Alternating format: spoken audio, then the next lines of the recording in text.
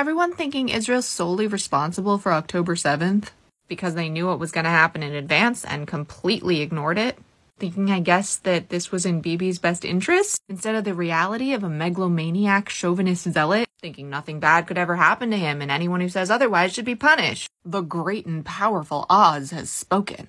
Bibi is more unpopular than ever. His country has way less trust in him, and he's losing by pretty much every metric. Meanwhile, Hamas gained everything. They have support from a good chunk of the world, including their own civilians, and a lot of the Palestinian Authority's civilians.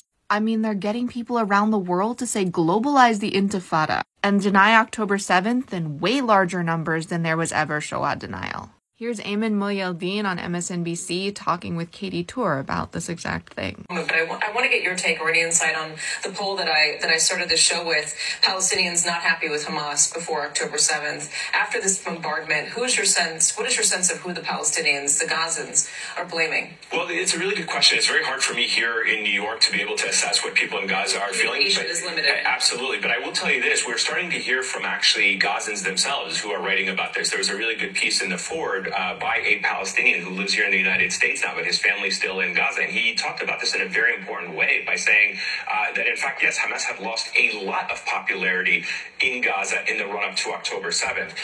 But one of the things that has happened now is that this military bombardment campaign is likely going to get Palestinians to view Hamas once again as the face of resistance, not as the government.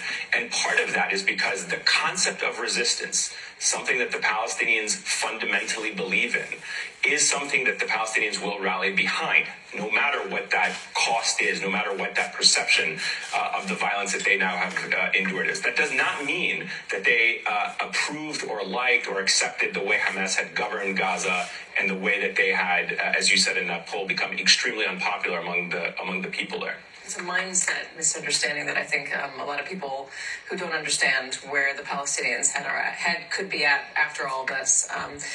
It's been invaluable talking to you. Ayman, thank you very much. Here's a great comparison. Bibi's still in power because every time there's an election, he tries to shift focus away from the occupation. Because a lot of Israelis, at least before October 7th, were very in favor of a two-state solution. I don't know what that percentage is anymore.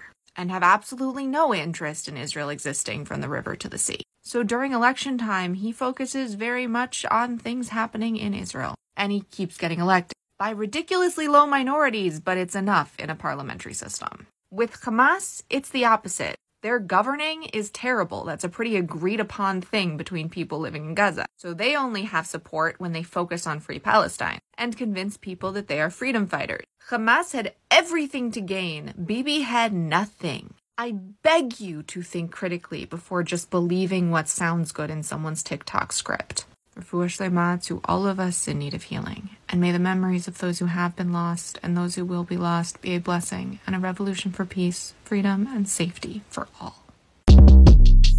Shortcast Club